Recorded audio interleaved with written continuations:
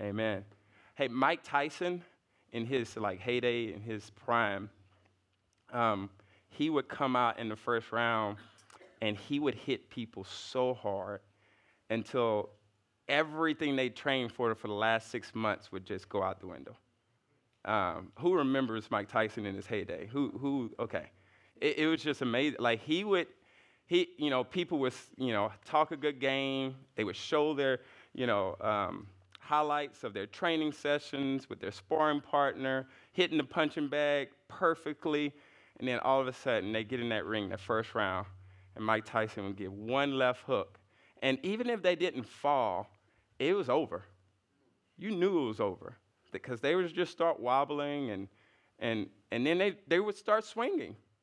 But none of the swings that they would be swinging would really have any major effect on him because it was over. So all their training habits, all the things that they worked on, and it was just gone in the moment. He would hit them that hard. God threw a punch at Satan and he crushed his head. Did you know that all the punches that the enemy is throwing now are a chaotic response to his defeat? He knows that he's lost. The battle is over.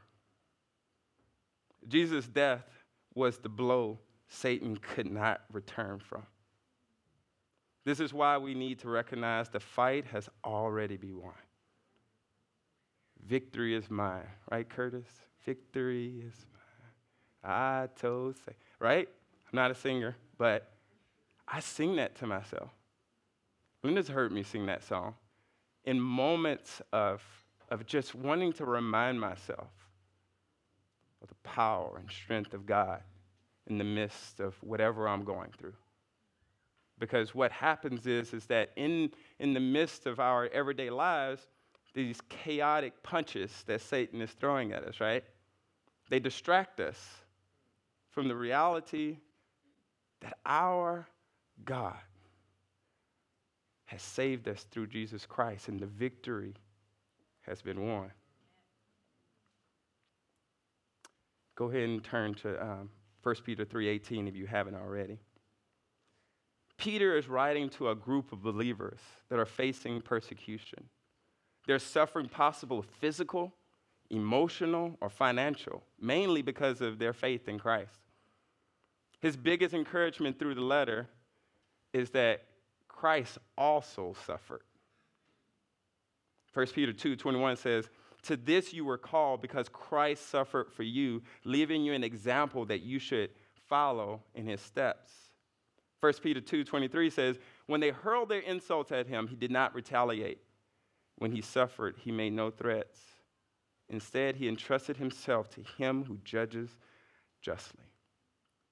1 Peter 4:1 says, "Therefore, since Christ suffered in his body, arm yourselves also with the same attitude."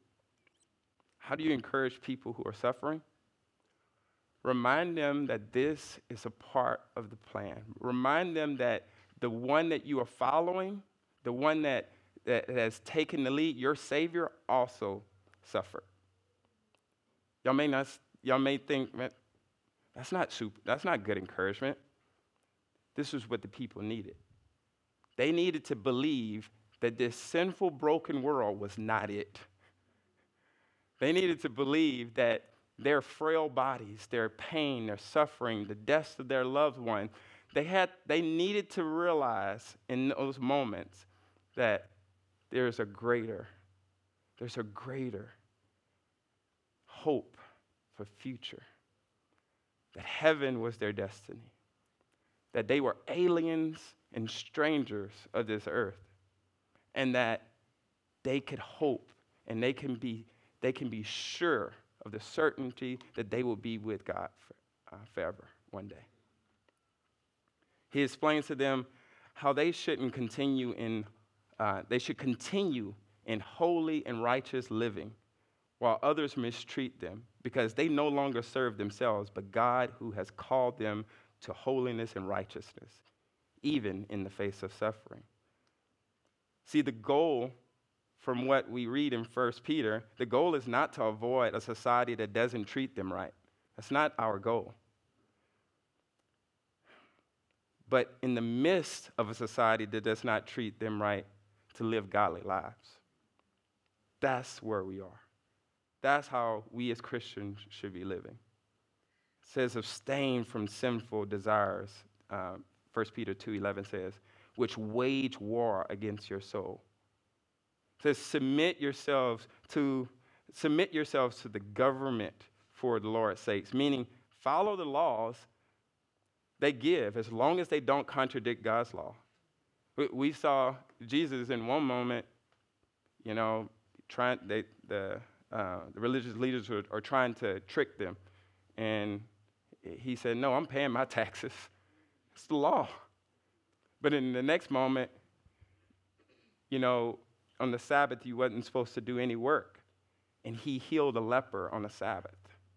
So you see, in one moment, he's obeying the laws of the government. And then in the next moment, he sees something that contradicts God's law completely. And he stands in disobedience to the law because of it. Or even in Daniel. Daniel was in the Old Testament, we see Daniel as a great servant of the king. Smart. They respected him. But in the moment of where the law contradicted God's law, you saw Daniel be persecuted. You see him getting thrown to the lion's den because he decided to pray even after they told him not to pray. He decided not to worship the emperor or the king in that moment. So we have been called as believers in the midst of a cruel society, a society that doesn't align with the way we think and believe and live. He's saying in the midst of that society, live godly lives, live holy, righteous lives. As an employee under ungodly boss, submit to him or her. Not because he is good, a boss, not because you believe that your good living is going to somehow make him a good boss. No, that's not your main hope. Your main hope is that you would represent Christ to your boss. 1 Peter 3:9 says, do not repay evil with evil or insult with insult. On the contrary, repay evil with blessings, because this you were called so that you may inherit a blessing. See, our reward is not always on this side of heaven. Our blessing is a hope that maybe an unbeliever will never understand. And remember, the unbeliever may even ask. I think that was the last message in 1 Peter. It was like, tell me the reason for your hope that you have. Are you prepared to give a reason? And that statement is said in response to a lot of suffering. It's like this, he continues in holiness and righteousness. He continues to proclaim Christ, even though I just took his son from him. I just took his daughter. I just took his wife from him. He still worships. Tell me a reason for the hope that you continue to have even though you're suffering. Don't do evil. Do good. Continue to do good. You are not to lower your godly standards because of evil people. Be godly and loving, holy, respectful, kind, because you serve God, not people's attitudes and behaviors. Do you realize that what's going on is that when we respond in ungodliness because of somebody else, we're actually serving them. They're actually leading our behavior. They're actually controlling it. Instead of us submitting and surrendering to the word of God and how he's called us to live, how God has called us to live. Obedience to God is the blessing that we're looking for. Look no further than what he offers you as you follow him in holy living. Loving your enemy is better than retaliating. Trust God that he knows what he's talking about. not satisfying the cravings of your sinful nature is better than satisfying them in an ungodly behavior. It is better. God is better. This is Peter's encouragement to a people who's suffering. He's calling them to holiness. He's calling them to righteousness. He's not calling them out of suffering. He's not calling them to a point where, hey, I'm coming to save the day, guys. Here I come. He's calling them to say, hey, Christ also suffered. Actually, this is your calling. This is what you've been called to represent Christ. And we see if you know the story of Stephen, he thought it was an honor and a privilege to suffer for Christ, the first martyr. There's historical stories of Peter calling it an honor. It was an honor for him to suffer as his Savior did. Now, verse 17. Let's read verse 17. It's not on the screen. Sorry about that. But it gives us a little bit of context to this passage. For it is better if it is God's will to suffer for doing good than for doing evil. Verse 18. For Christ also suffered for sins once for all, the righteous for the unrighteous, that he might bring you to God. He was put to death in the flesh, but made alive by the Spirit, in which he also went and made proclamation to the spirits in prison, who in the past were disobedient when God patiently waited in the days of Noah while the ark was being prepared. In it, a few, that is, 8 people were saved through water.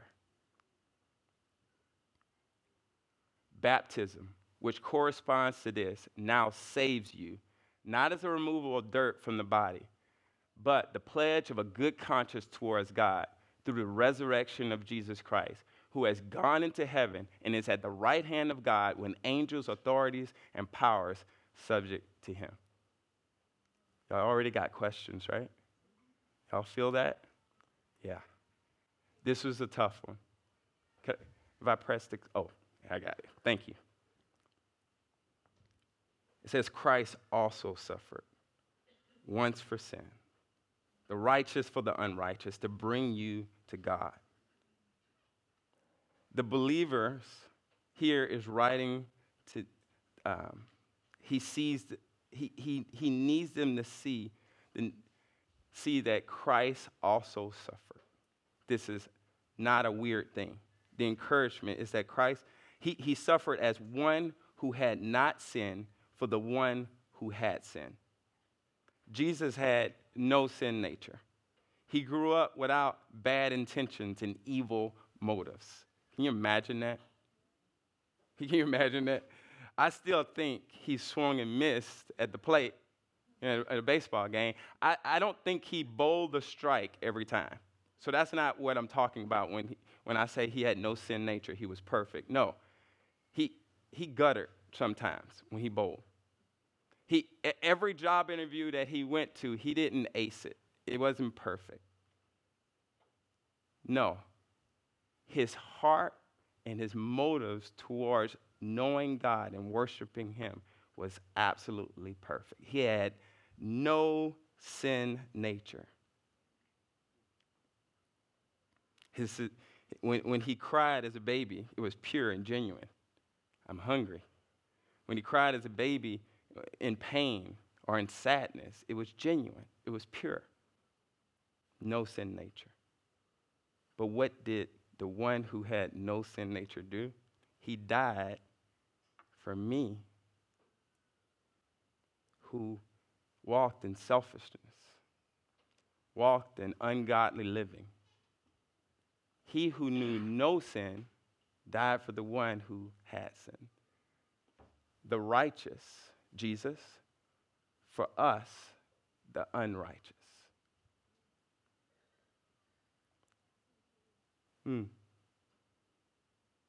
Why did he do it? Out of love for his created beings.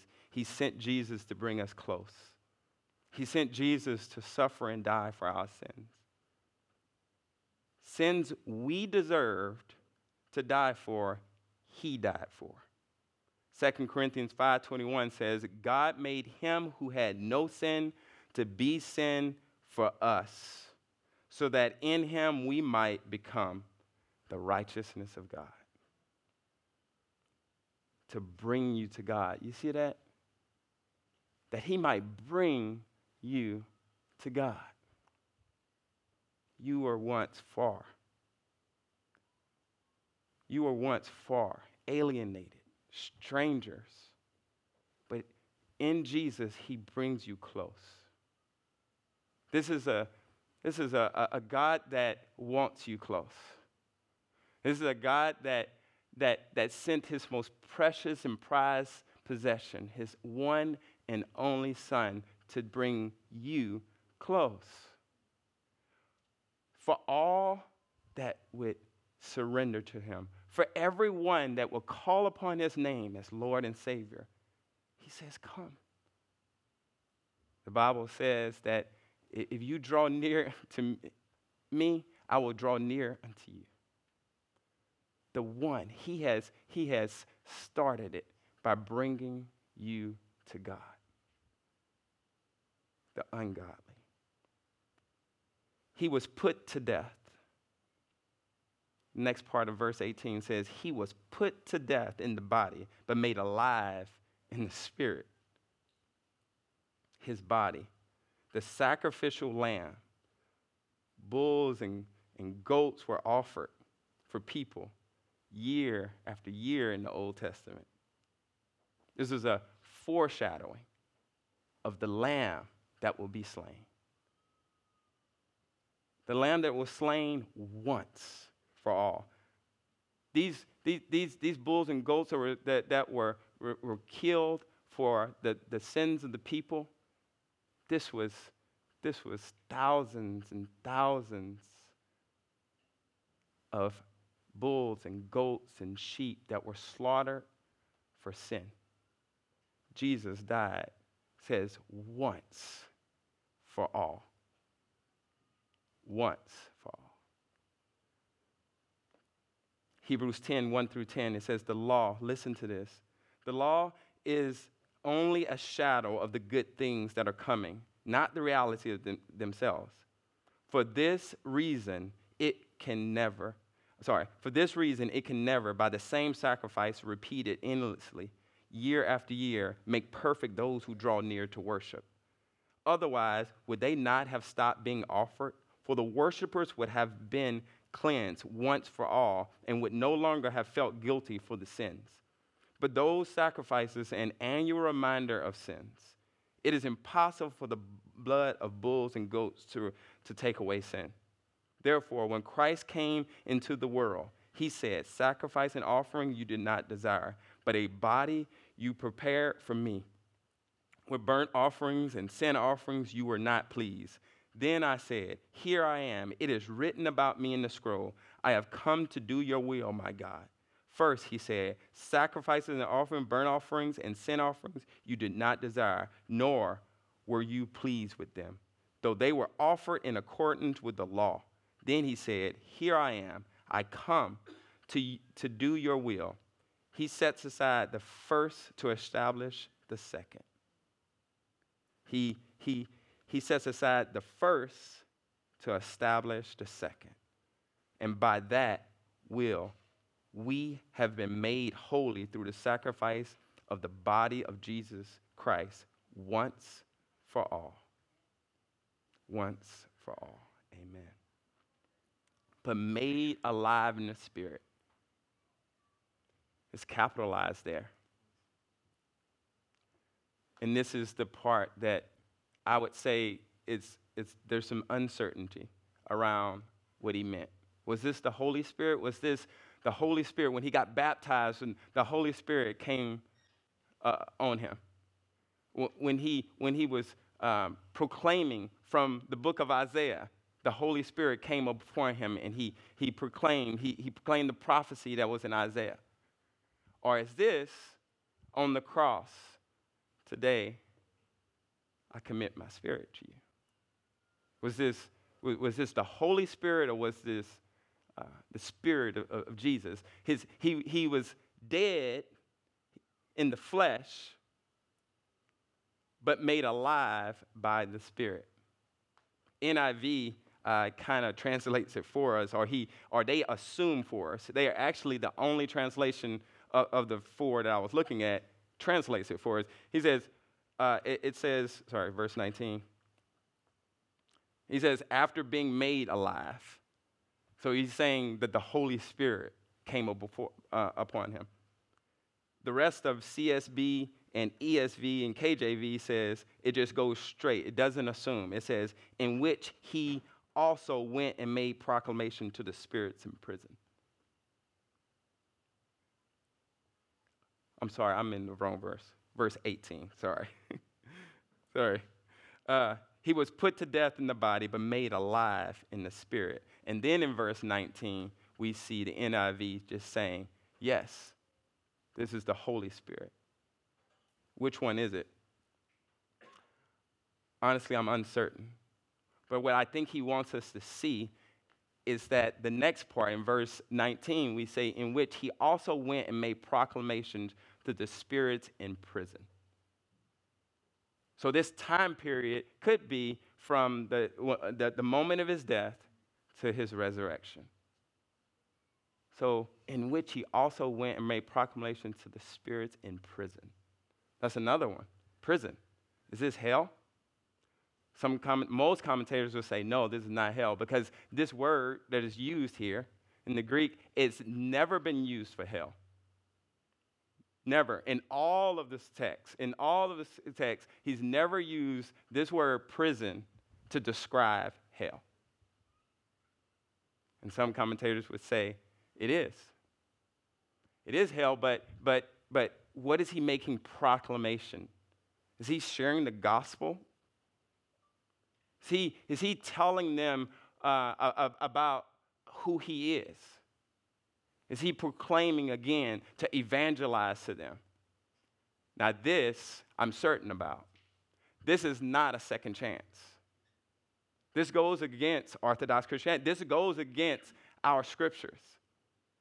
It is appointed once for man to die and then face judgment. This proclamation is a proclamation of victory. This is a proclamation of what he has done by crushing the head of Satan. This is a long-awaited moment. When he said it was finished, it was finished. When he said it was finished, he went and proclaimed to the angels who were disobedient in Noah's days, verse 20 says. Who are these people? Those, if y'all know the story of Noah, you probably, if you have kids, or you've probably read this to your kids, the story of Noah. Guys, the real story of Noah is not a bedtime story. This is one of the most tragic scenes in all of history. First of all, the disobedience that was so rampant in this time. The disobedience to Noah. In 2 Peter, it talks about Noah for over 100 years proclaiming, yelling out to them to repent, to not walk in disobedience to God. And it goes on. I may be getting ahead of myself. Only 8 people in under 100 or almost 100 years of proclaiming, of sharing, calling for repentance, calling for them to be saved. Where did Jesus go? Where did Jesus go? Who were the spirits in prison? These spirits in prison could have been the sons of God, the angels, who saw, and in disobedience, in a desire to crave or to satisfy their own lustful desires, married the daughters of men. So real men, real people. Some of y'all are like, what? That's in the Bible? Guys, if this is surprising to you and for me, it's because we live so much in this physical world where we think this is the biggest reality right in front of us. What we see, what we feel, what we touch, what we hear. We think that is the most real reality. But if you read Scripture, you'll see that the greatest reality is that we don't wrestle against flesh and blood. We do not wrestle against flesh and blood. There are powers, there's demonic things that we have never experienced. Or we have experienced them and don't realize, or we just think, oh, that person is just being mean to me. Guys, it was in it was the hardest time of my life. But it was the most eye-opening time in my life last year, or 2 years ago. I, for the first time, experienced what the psalmists say, an enemy, a physical enemy. What do we usually do? I've even talked about this. Oh yeah, when David talks about enemies, what we can just say, yeah, it's just it's a spiritual thing. But I saw what I experienced as a person who wanted, maybe not my life, to take my life, but wanted to hurt me. I've never experienced that before. I know that's, I know some of you have experienced, but I've never experienced that until 2 years ago. And I'm like, this guy hates my guts. And I've done nothing to him. And the only thing that I could relate it to is what I was reading in the Psalms with David, where this man is so engulfed by a demon or something that is using him to attack me. It was one of the first times I was like, oh wow, this spiritual realm is real. There's no way this guy can hate me this much without something spiritual happening to him. This is beyond physical. This is what was going on in the days of Noah when he decided to flood the earth.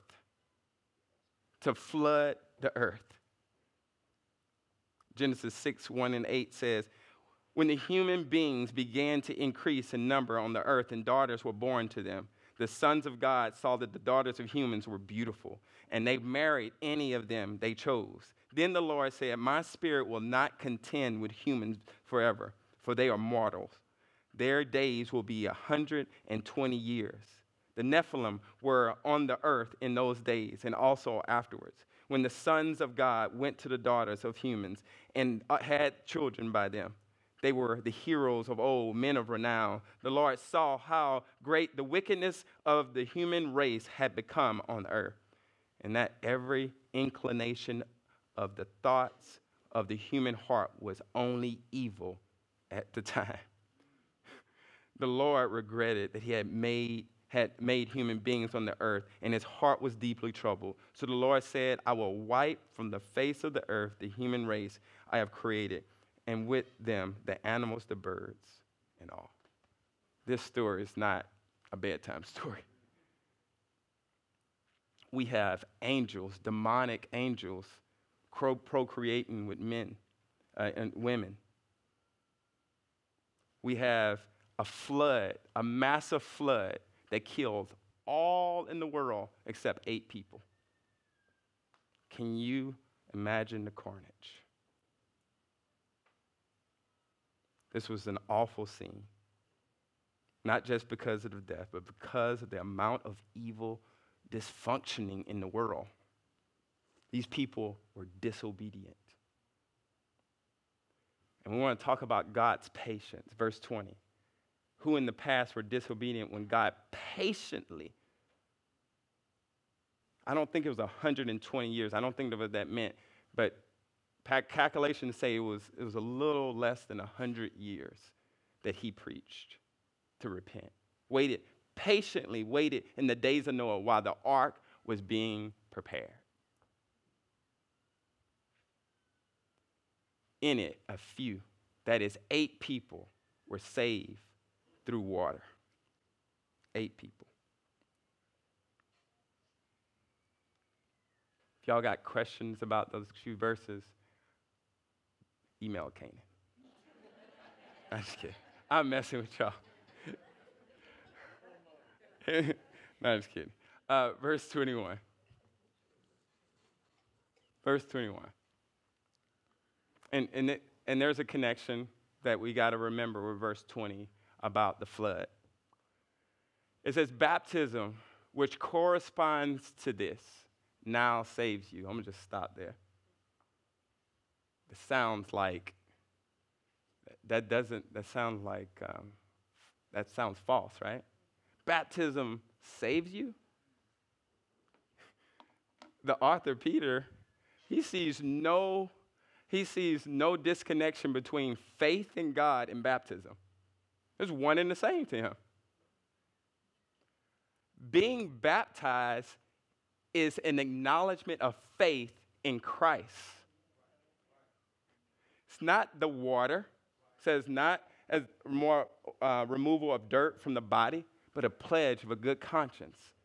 A pledge to God that I am a sinner and I need a Savior. That's what baptism is. Can someone be baptized and not be saved? They can go through the ceremony. Yes, with the assistance of a pastor. Yeah. They can do that.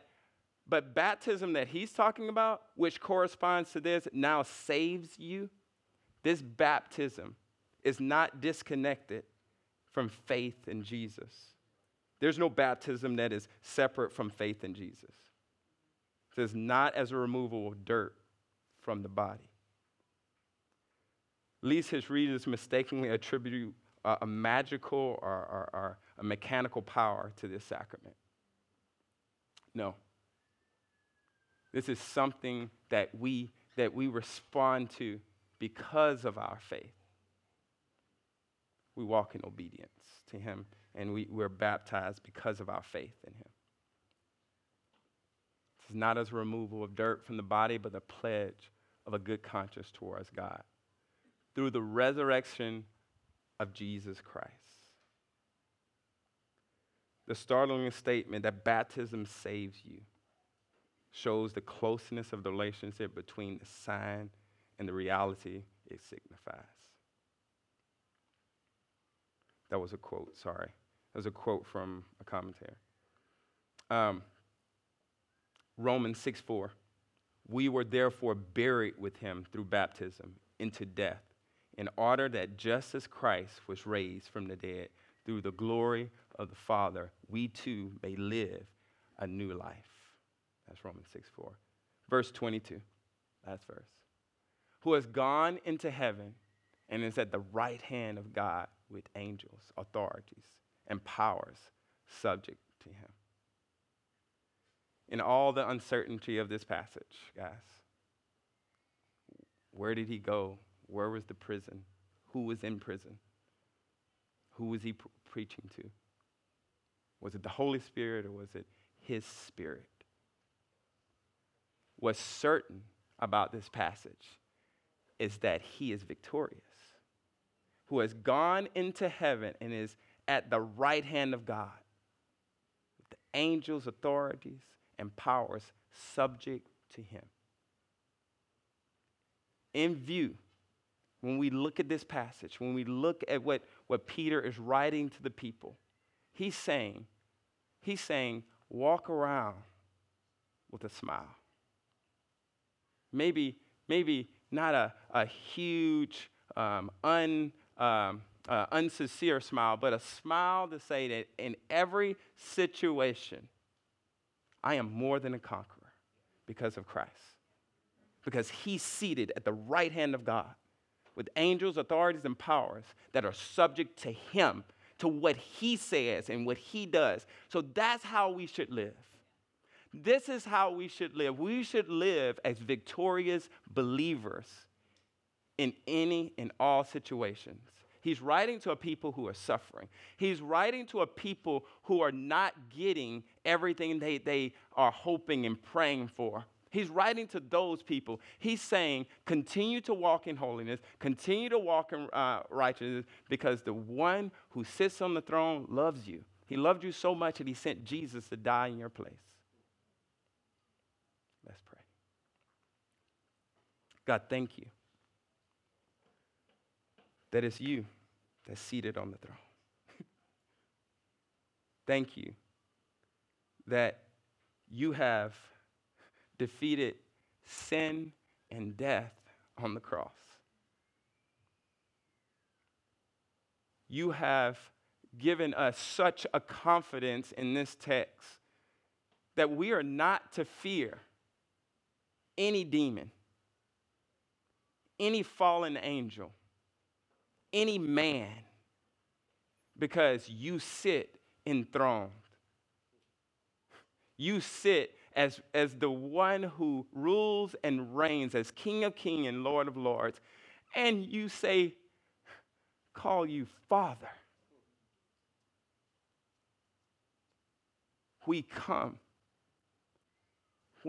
and see, we surrender all to you, King of Kings. We come as your servants wanting to walk in obedience to you. We need strength in the midst of our suffering. We need endurance, God. We need you to provide us endurance by the power of your Spirit to continue to walk in holiness and righteousness. What you have called us to do, we need your strength to do it, because it's not easy. God, the faithfulness that you show us, God, we need your strength.